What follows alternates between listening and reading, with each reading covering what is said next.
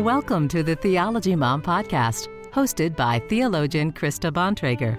Each week, Krista provides practical teaching to help everyday Christians gain a deeper understanding of their faith. And now, here's Krista.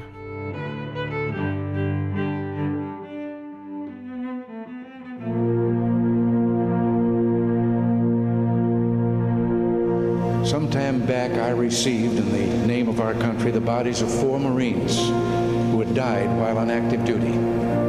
I said then that there is a special sadness that accompanies the death of a serviceman, for we're never quite good enough to them. Not really, we can't be, because what they gave us is beyond our powers to repay. And so when a serviceman dies, it's a tear in the fabric, a break in the whole, and all we can do is remember. It is, in a way, an odd thing to honor those who died in defense of our country, in defense of us, in wars far away. The imagination plays a trick. We see these soldiers in our mind as old and wise. We see them as something like the founding fathers, grave and gray-haired. But most of them were boys when they died, and they gave up 2 lives, the one they were living and the one they would have lived. When they died, they gave up their chance to be husbands and fathers and grandfathers. They gave up their chance to be revered old men. They gave up everything for our country, for us. We owe them a debt we can never repay. All we can do is remember them and what they did and why they had to be brave for us.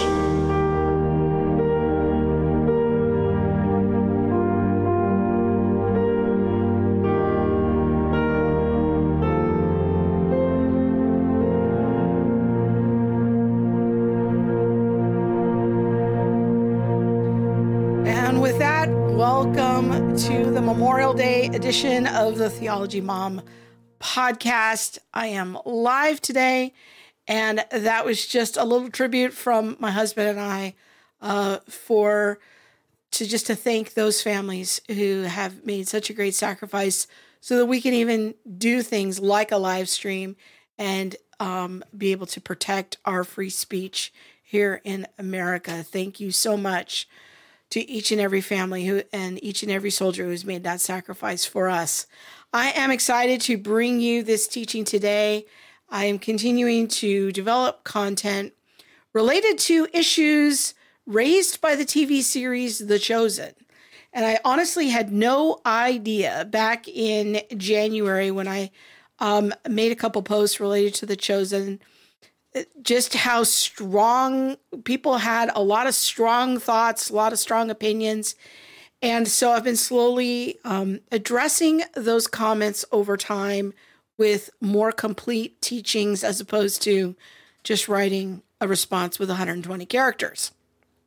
So there were a number of comments at that time expressing concerns about some of the actors on the show The Chosen being devout Roman Catholics. I think probably the most notable of those is Jonathan Roumie, who plays Jesus, is featured on the Hallow app, which is a popular Roman Catholic prayer app. And it encourages Catholics to pray, read their Bible, and learn more about their faith. And a lot of comments to the effect of, how can you like The Chosen? Jonathan Roumie is on the Hallow app praying the rosary. And I was like, yeah, that makes sense. He's a Catholic, so okay. But I think that I have the Hallow app. I don't have the subscription, but I've downloaded it and looked at it. And a lot of it is helping Catholics read their Bibles and pray and learn more about their faith. There's some very fine podcasts on there. And I think that a lot of what the Hallow app is about is is a noble goal. Roumie is featured on a lot of their social media ads promoting the Hallow app, and also the actor on the show who plays John, is on the app. He reads the Gospel of John. The actress who portrays Mary Magdalene is also featured on the app. So I thought, well, this would be maybe an interesting opportunity to talk about Catholicism a bit more. It's not a subject that I've touched on very much on my channel. And I thought, maybe we could do it as a 2-part teaching series. Today is going to focus on helping you understand more about the various streams within Catholicism, as well as common ground that we share between traditional Catholics and classical Protestants. And the next week, I'm going to have on my friend Ken Samples, who is a theologian and philosopher and also former Catholic. He's done a lot of work in his career interacting with Catholics and Catholic scholars. I find him to be very measured and balanced, and he's going to help us talk about some of the important differences that still separate us as Catholics and Protestants. And I know that many of us have Catholics in our lives and people that we love. And I also know that I get a fair number of letters from people that are followers of mine who struggle with how to think about Catholicism.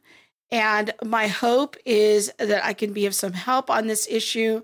Once again, I am live, so you can drop your questions in the chat during the live stream, and I'll try to address those as best I can. So make sure to like the stream and make sure that you are subscribed. Thanks for just even letting me know that you're watching. So good to have all of you here. Amber, I sympathize with you. I'm saddened by the lack of Christian charity. I agree, and hope to help us know how to deal with one another charitably in this conversation. So hopefully we'll see how that goes. So if you are watching during the live stream, maybe sure to let me know, and you can drop your questions there. Okay, now I recognize, along with Amber's very fine comment there, that there are few topics that are as controversial as the question of just how Protestants and Roman Catholics should think about each other. And to be very transparent, there is no consensus about how to do that on either side of the conversation. There are a spectrum of opinions. On one side, there are those Protestants who will charge that Roman Catholicism is a cult, the Pope is the Antichrist, and they're going to be upset in this teaching that I am not just giving a full-blown denouncement of everything Catholic. Likewise, there are Roman Catholic apologists who will go on YouTube and make 3-hour videos picking apart good faith discussions by Protestants and paint them in a negative and somewhat ingracious light. And so that's a two-way street. So we all need to be gracious in our comments toward each other to the best of our ability. On the other end of the spectrum are those who will say that there are basically no substantial differences between Roman Catholicism and historical Protestantism. One camp views Catholicism as authentically Christian and wants to minimize all differences. They largely ignore doctrinal controversies, particularly ones that sparked the Protestant Reformation, while the other camp is very energetic in its denunciation of Catholicism.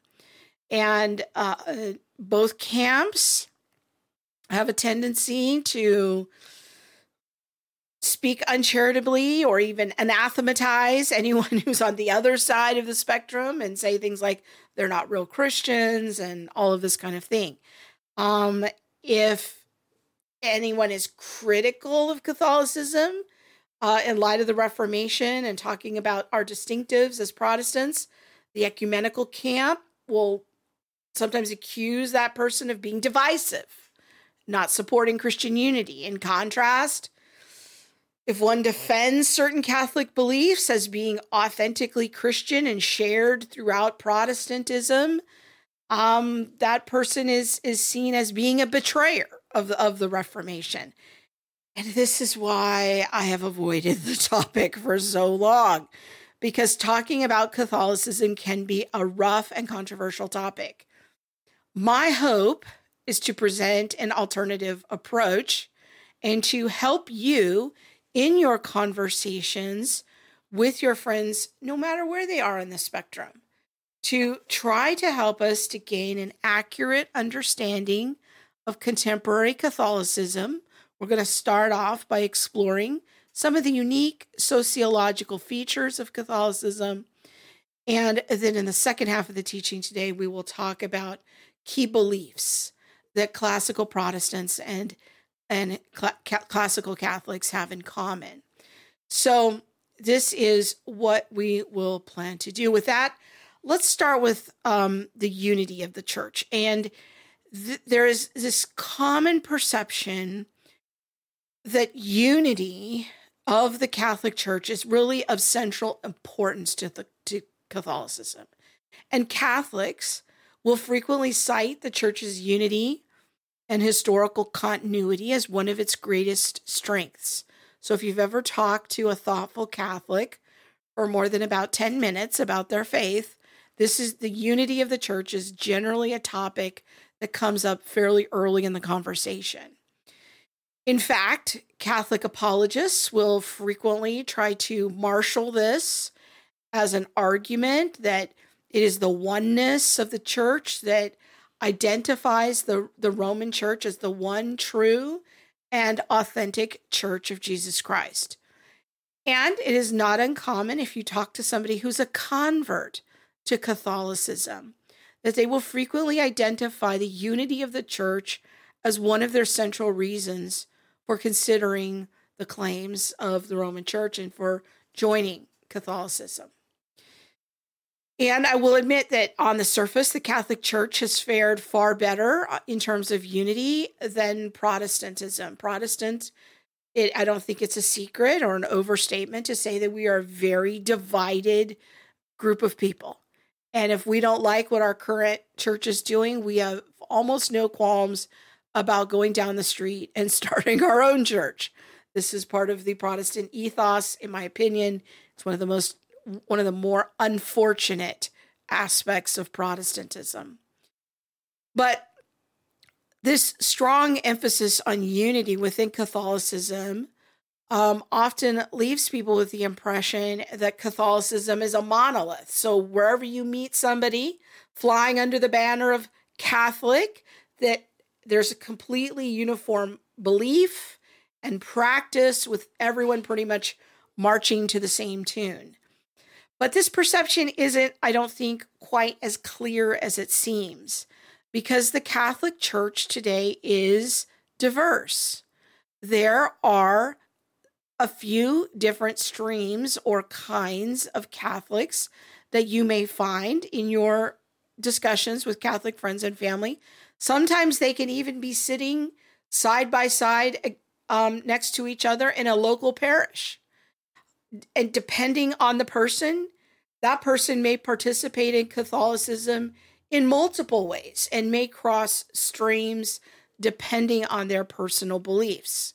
So let me see if I can offer some helpful ways to organize our thoughts that when we're engaging with a Catholic friend, to figure out what stream of Catholicism that they're in. And Bob's going to put a graphic on here of kind of the overview of the different kinds of Catholics. There's the traditional Catholics, liberal Catholics, charismatic or evangelical Catholics, cultural Catholics, and folk Catholics. And so you might encounter someone, and it will be helpful for you to kind of have some mental hooks to know, all right, how do I think about this person? What kind of Catholic are they? So let me break each of these down. Ultra-traditional Catholics consider themselves to be what I'm going to call non-revisionist Catholics. They are fairly critical of the changes that were brought in by Vatican II in the 1960s. And they will often talk about how they wish the church would return to its pre-Vatican II state. They hold to the traditions and the hierarchy of the church in very high esteem, and they would strongly affirm classical Catholicism as revealed in the ancient creeds and councils. One of the distinguishing features of ultra-traditional Catholicism, and so if you hear somebody talk about this, is they often talk about that they want the Mass to go back to being in Latin. That might be a sign that you're talking to someone who's in the ultra-traditional stream. I think that actor Mel Gibson would be an example of an ultra-traditional Catholic. Now let's talk about traditional Catholics. This is kind of our second bucket of Catholics. And these traditional Catholics take their faith very seriously. They hold to historical beliefs of the creeds and the Catholic Catechism. And in many ways, they really make up the backbone of the Catholic Church. Traditionalists tend to be critical of liberalism and modernism coming into the church, but they are also generally accepting of the reforms that are found in Vatican II. These Catholics also are usually socially conservative on issues related to marriage and pro-life issues. So again, those are what I'm calling traditional Catholics. Next is liberal Catholics. Now, liberal Catholics have substantially departed from the faith of traditional Catholicism. And I might say that they've also departed from traditional Christianity as a whole. Now, while liberal Catholics can differ in degree, they should be thought of as being on a spectrum to the degree to which they depart from classical Catholicism.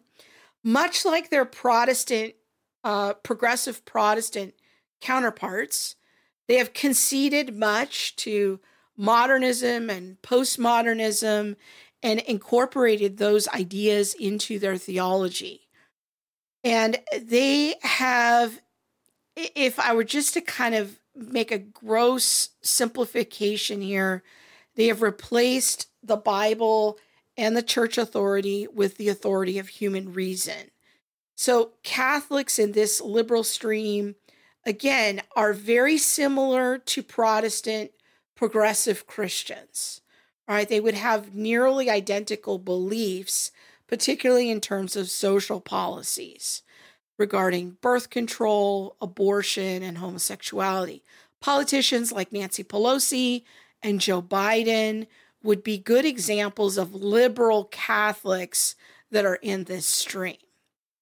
Now, there's also a subset of liberal Catholics, those who are aligned with liberation theology. And this is particularly popular in Latin America, but you do also find it here in North America. Liberation theology interprets the gospel in terms of liberation from poverty and social oppression, and advocates for the reconstruction of society, often using ideas from Marxism and communism. Another subset of liberal Catholics is what might be called the Eastern mystical or New Age Catholics. This group, again, we're still flying under the banner of liberal Catholics. The New Age or Eastern mystical subset of liberal Catholics seeks to blend Catholic ideas with New Age spirituality.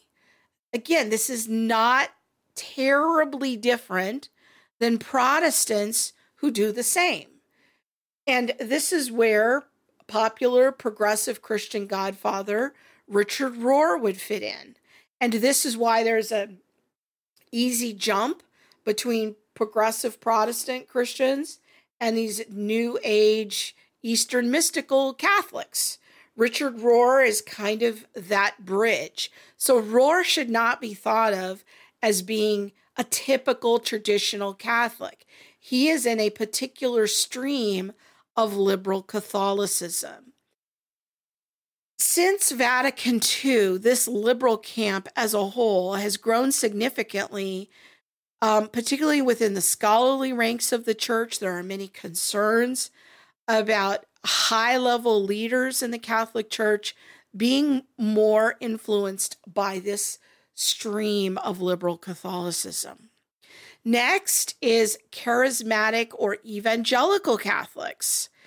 Now, this might be new for some of you, but in the late 1960s and 1970s, there was a charismatic renewal movement that flourished inside the Roman Catholic Church. And this was kind of the Catholic outgrowth of the Jesus movement. So if you saw like the Jesus Revolution movie and all of its depictions of the Jesus movement, it was similar to that, but a movement that happened within the Catholic Church at the same time. And like the broader movement of charismatic Christianity, charismatic Catholics emphasize the gifts of the Holy Spirit, the importance of being baptized in the Holy Spirit and living a spirit-filled life. Charismatic Catholics tend to be more evangelical in their beliefs. They will often emphasize personal faith and trust in Christ, the assurance of salvation. And it's not uncommon for charismatic Catholics to even describe themselves as born-again, spirit-filled Catholics. They will use that kind of terminology. Next is cultural Catholics. If we were just look at raw numbers, this might be a majority of the Catholics, if we look at it on a global scale, of the cultural Catholics. This is the group that it is unlike the other groups in that their identification as Catholic is by and large mostly cultural or social rather than religious. It's not uncommon for them to be born into Latin American families, Irish, Polish, or Italian families.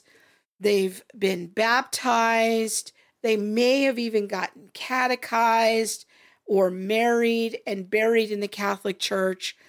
But these cultural Catholics usually have little or no concern about spiritual matters. They often don't understand Catholic doctrine.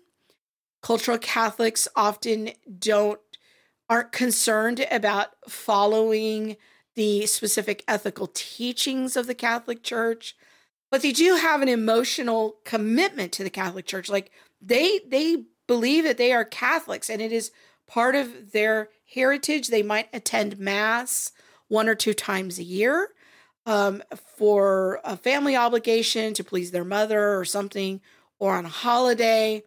But for these kinds of Catholics, cultural Catholics, for them, Catholicism is essentially or mostly about a cultural identity.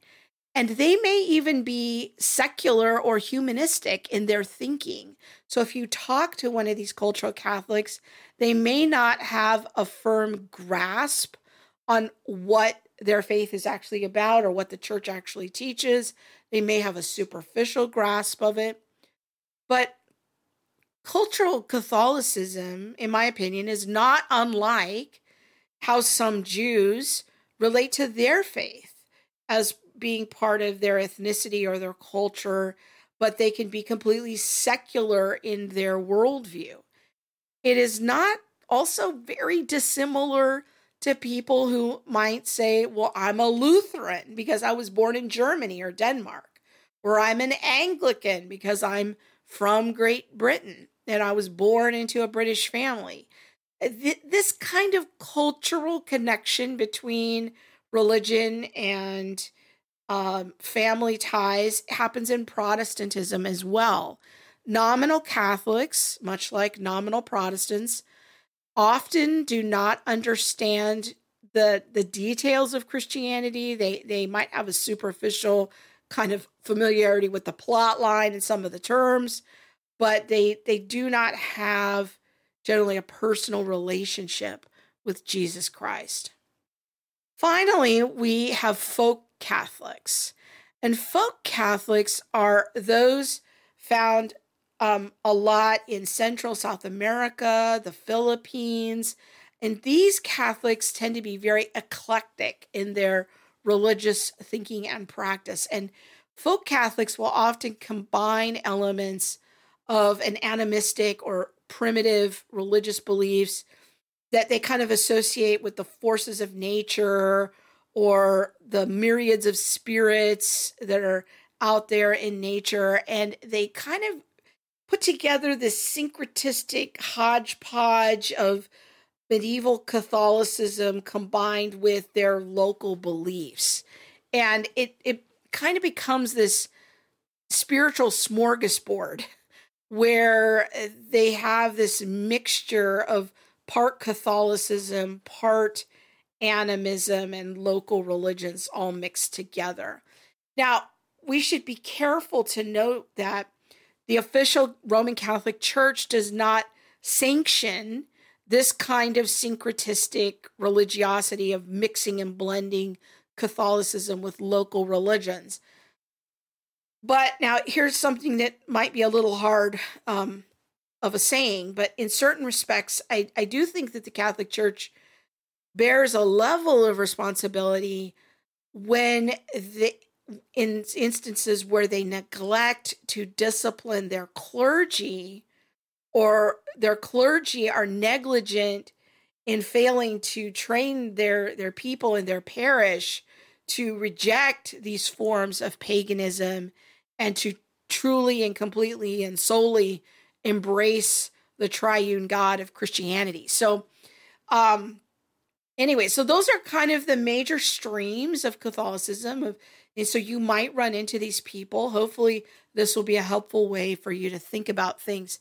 Bob's looking at the comments for me to see if there's anything a lot of comments. Okay. Okay. So we'll do a few of those here. All right. Amber's asking, is there a difference between discernment about theology and loving an individual? I can disagree with the theology, but be in relationship with an individual. Absolutely, Amber. I sure hope so. My brother, who I love very much and just spent the day with a couple days ago, is a member of the Church of Jesus Christ of Latter-day Saints. I disagree with his theology. I disagree with the theology of his church, but I can definitely love him as an individual, hang out with him. And despite his love for the Dodgers, I'm an Angels fan. We can hang out, eat barbecue ribs, and go to the beach together. Absolutely. Let's see. Kelly says the Latin Mass Catholics and Novus Ordo Catholics. Yes, those are two different streams. Bishop Barron is one of my favorite Catholics. Yes, Bishop Barron. He would be, thank you for bringing him up, Haley. I was trying to think of a good example of a traditional Catholic. Bishop Barron would be a great example of a traditional Catholic. And I'm trying to think, maybe Haley, the other guy is Father Mike somebody. It's with an S. He's got like the #1 podcast in religion on Apple Podcasts. And his podcast is very helpful. If you really want to understand traditional Catholic teaching, those are great. I think his name is Father Mike Schmitz. I could be wrong. He's on the Megyn Kelly show every so often. But so I think those are great examples of traditional Catholics, and they're very educational. If I really want to understand what traditional Catholicism is and what they believe, those are good examples. Okay. All right.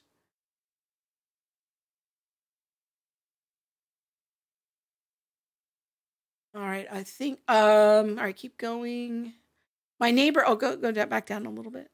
My neighbor hates Vatican II. Talks about wishing for the Latin Mass.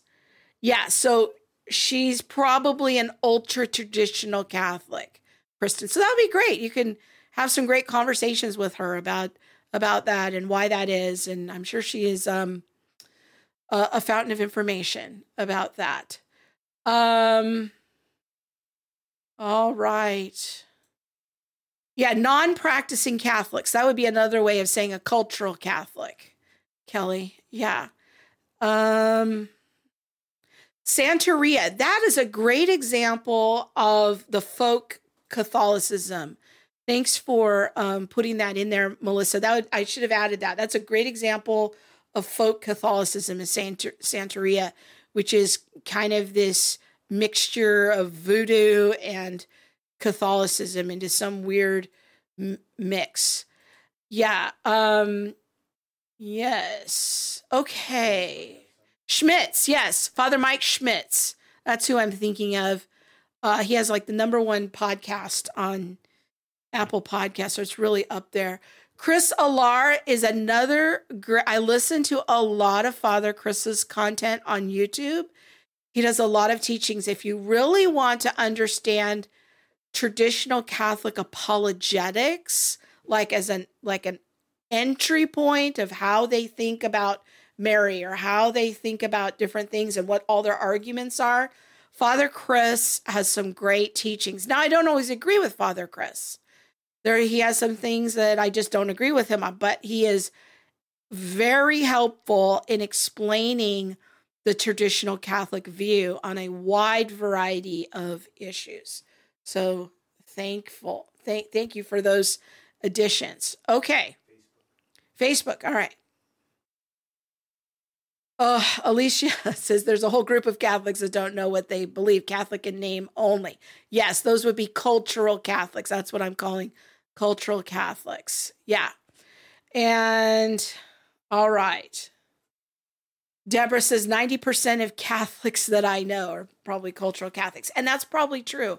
And so those are people that we would want to have patience with, and we would want to think about them much in the same way as Baptists and Presbyterians who show up in Protestant churches for decades and really just don't know what they're doing there, or they come once or twice a year to please their mother on Mother's Day.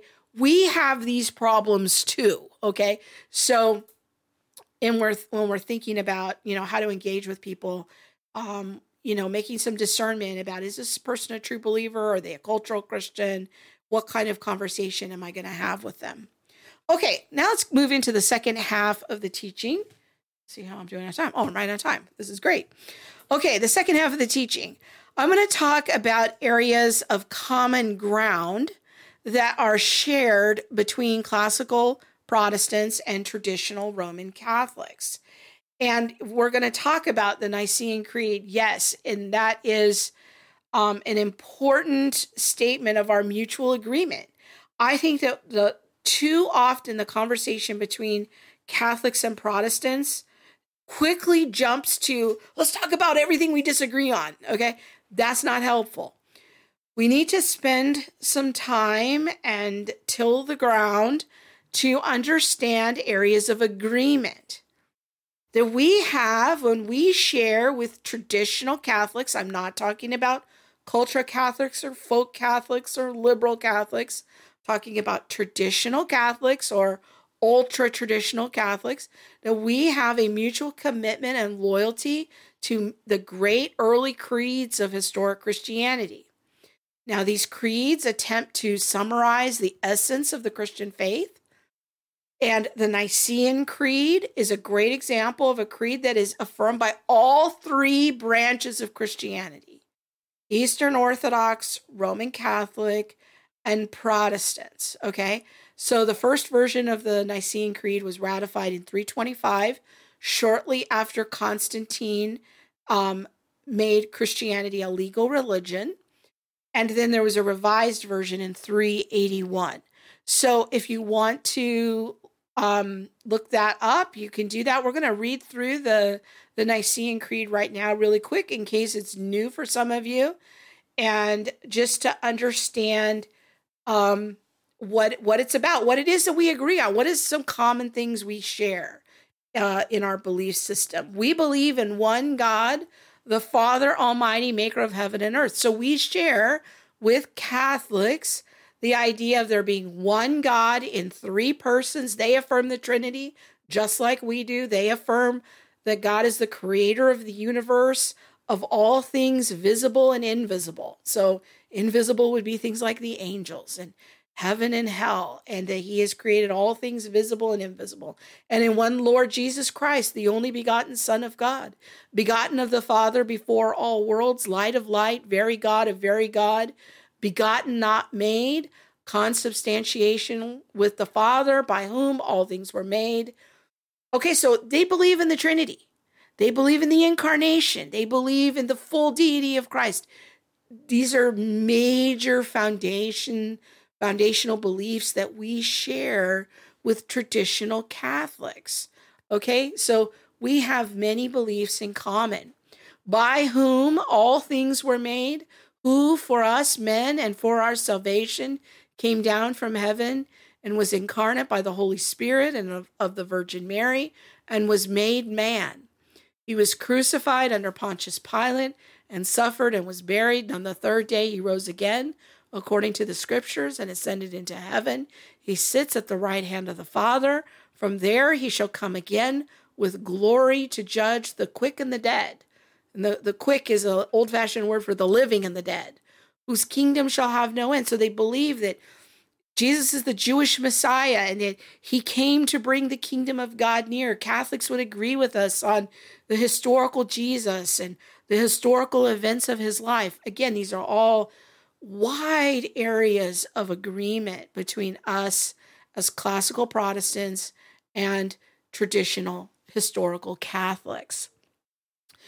We believe in the Holy Ghost, the Lord, the giver of life, who proceeds from the Father and who with the Father and the Son is together is worshiped and glorified, who spoke by the prophets. We believe in one holy Catholic and apostolic church. And Catholic is not Roman Catholic. It means universal, that there is one, just like it says in Ephesians 4, one faith, one Lord, one baptism. That's what it's saying here. We acknowledge one baptism for the remission of sins. We look for the resurrection of the dead and the life in the world to come. So I hope you can see that we share many, many beliefs in common. And these are foundational beliefs. These are not secondary beliefs. These are things like the Trinity and God is the sovereign creator and sustainer of the universe, and the acceptance of the incarnation. Jesus is the God-man, and trusting in the historical virgin birth and the attestation of miracles, his atoning death on the cross, the bodily resurrection of the grave, his ascension into heaven, looking forward to the future return of glory, the coming judgment, the resurrection of humanity. They believe in the Holy Spirit just like we do. They believe in the Holy Spirit's deity. All of these things are part of the Christian tradition. Now, not mentioned in the Nicene Creed, but still lurking in the background is that we both share a high view of Scripture and affirming the inspiration of the Old and New Testaments.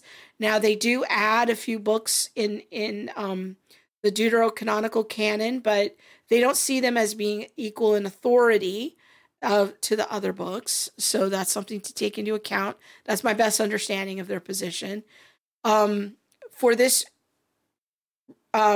these reasons, many Christian apologists, including my friend Ken Samples, who I will have on the show next week to talk about our differences, do not classify Catholicism as technically being a cult, because we share these common beliefs. We share this common history and foundation. Okay. Now I understand that, and as I said at the very beginning, people have differences. There is no consensus among Protestants about how to think about Roman Catholicism. I'm giving you my approach, and I'm trying to explain to you, some of the why behind that. But in my opinion, evangelical Protestants actually have far more in common with traditional Catholics than they do with liberal Protestants. I have way more in common with a traditional Catholic who really understands their faith, someone like Father Mike Schmitz. I have way more in common with him than I do with the progressive Christian at the Progressive Church down the street. Like, we're going to agree on a lot. Now, there's going to be areas of disagreement, and we'll talk about those next week. But this week, we're just focusing on building that strong foundation of here's some things that we do agree on. Orthodox Catholics, I think, have much more in common with us as evangelical Protestants than they do with liberal Catholics. I think that Father Mike Schmitz probably has more in common with me than he does with Joe Biden as a liberal Catholic. And both camps of conservative Protestants and traditional Catholics, we're both facing in our streams the challenge of religious liberalism and pushing back against progressive ideas and that are coming against the very essence of Christianity as summarized in the Nicene Creed. And this is why I feel very comfortable linking arms with traditional Catholics over, in particular, social issues, such as traditional marriage or pro-life advocacy when it comes to public discourse. There is certainly much common ground between us, but this, again, is seldom discussed. So many discussions begin or concentrate almost exclusively on the differences between the two streams of the Christian faith. And here again, I want to clarify, I'm only talking about traditional Catholics and historical or classical Protestants. This is where I see that there is a significant amount of degree of agreement. And again, we will look at the fact that there is unquestionably significant disagreement between us, as we'll see on next week's teaching. But the areas of common agreement, I think, are significant. And we should not negate these areas of agreement simply because there do remain serious differences. We can, I think, look at those similarities and differences in a careful way and think about how we can partner together in some strategic ways over social issues and how we can benefit from one another in a scholarly way.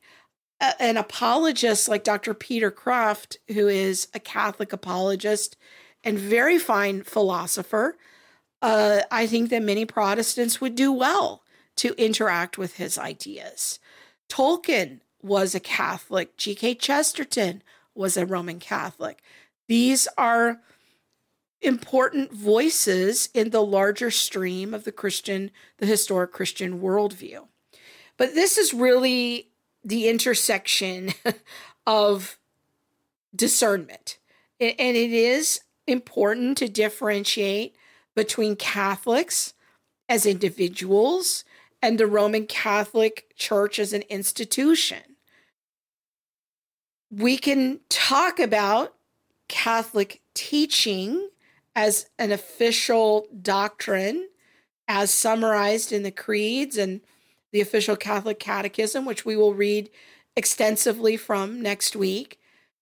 But when you're investigating whether a particular Catholic that you know, where they stand, it's helpful to investigate how much do they know about their faith. You know, is this an evangelism conversation? Is this a Bible study to try to more excellently understand the scriptures? What is the nature of this conversation? Just as you would do with anyone that you meet, you have to kind of sift through what they know. Just because they call themselves a Baptist or a Presbyterian doesn't automatically mean that they hold beliefs that are consistent with their theological framework. I think that one of the most common mistakes that I see that Protestants make when engaging with Catholics is that they misrepresent what Catholics actually believe. If there was one thing I could tell my Protestant friends, it is please use primary sources when you are talking to Catholics. Please do not just go use apologetic sources that are written by Protestants. Please go read the Catholic Catechism. Go find out what traditional Catholics actually believe and represent their views as carefully as you can. And that's not to say we won't make mistakes and we could take the correction, but that's why I like listening to some content by people like Bishop Barron or Father Mike Schmitz or Father Chris, because they're going to tell me from a traditional Catholic perspective the best arguments of what they believe. And I can see, oh, we agree on this, this, and this. Oh, and here's where we disagree. All right, now, how does that make me think?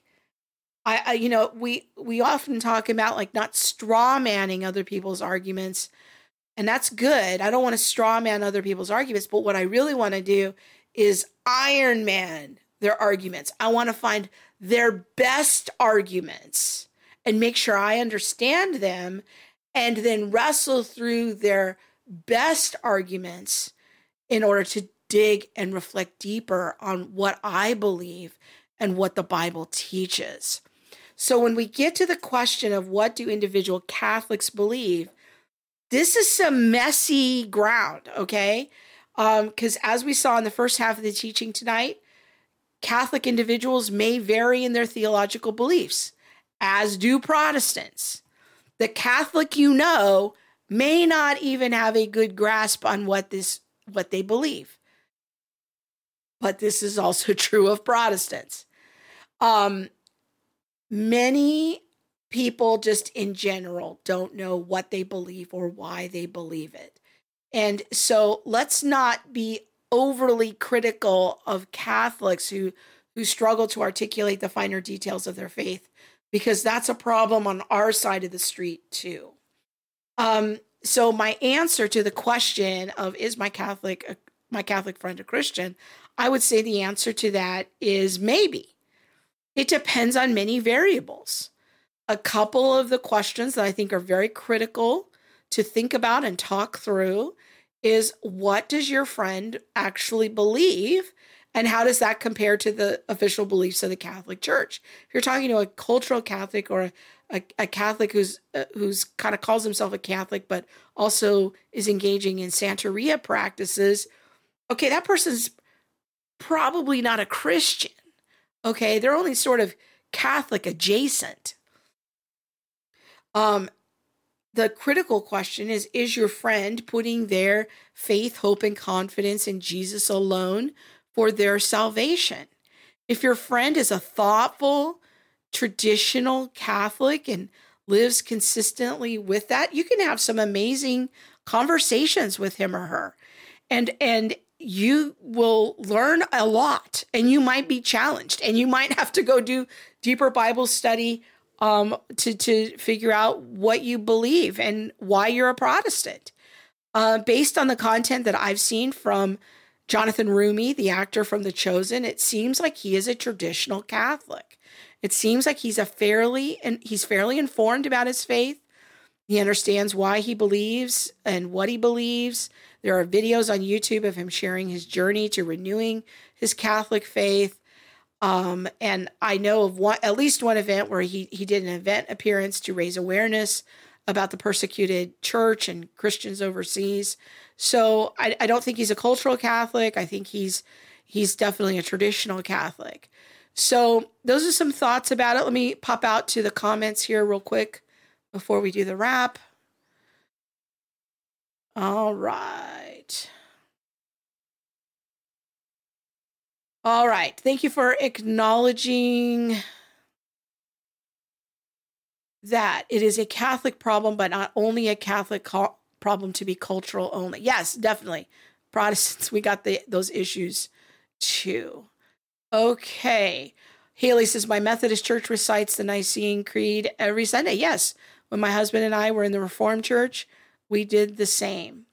I love the Nicene Creed. Cynthia says it's all of Christianity wrapped up in a nutshell. It's certainly a good chunk of it, isn't it? It's a very helpful creed. I grew up in the Restoration movement, so I still balk at creeds. I need to spend some time learning more about them. I was taught they are human in origin, cause divisiveness. Oh, Amber, I'm so sorry to hear that. There are creeds in the Bible, okay? A creed is just simply a summary statement of our faith, and they are only as faithful as they're rooted in the Bible. If you're interested in learning more, I've got 3 classes on theology where I use the Nicene Creed as like the backbone of it to try to teach students the basics of the faith. I see it as a basic summary of our faith. And I love finding scriptures of like, oh, this is a verse. It's actually a summary of this line in the Apostles' Creed. Okay. The Deuterocanon is sacred scripture. It's only different in that it is written in Greek, not Hebrew like the rest of the Old Testament. I know that in the Orthodox Church, it's a different level of authority. I'm not as certain about Roman Catholics, so you might be right, Melissa. Let's see. All right, let's keep going.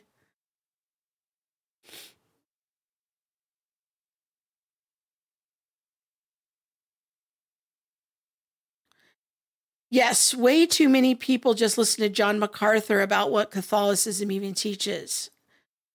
Has he ever been to a mass? Study primary sources, not a good source. And I'm going to universalize that comment to beyond John MacArthur to just pick your favorite YouTube preacher, okay? And I see this all the time. And I just want to encourage you, always use primary sources. Take the time to look it up. What do any group actually teach? What is their official source? Always go to that first. Okay.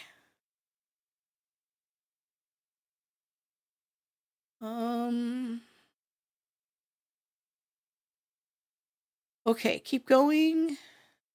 That's it. Okay, great. All right. Anything else on Facebook? Okay, great. Well, I hope you found this helpful, and I will look forward to bringing you part 2 of my conversation with Ken Samples. We already recorded that a few weeks ago. It's a wonderful conversation. Ken did such a nice job. We're going to talk about some of the major issues that still divide us as Protestants and why I think that Protestantism matters, and that there are still issues that divide us. Hopefully I don't end up on a Catholic apologist YouTube channel with a response video. But if I do, I do. Anyways, I hope you found this helpful, and I look forward to hearing your feedback about it, particularly if you're a Catholic. Did you feel like I did a fair job? And I'll look forward to hearing from you. Good night, happy Memorial Day, and God bless. Thanks for joining us. Make sure to subscribe to the Theology Mom podcast and add your review. You can also follow Krista at Theology Mom on Facebook and YouTube. Join Krista for more theology adventures on the All the Things show, co-hosted with Monique Duson. Thanks for listening.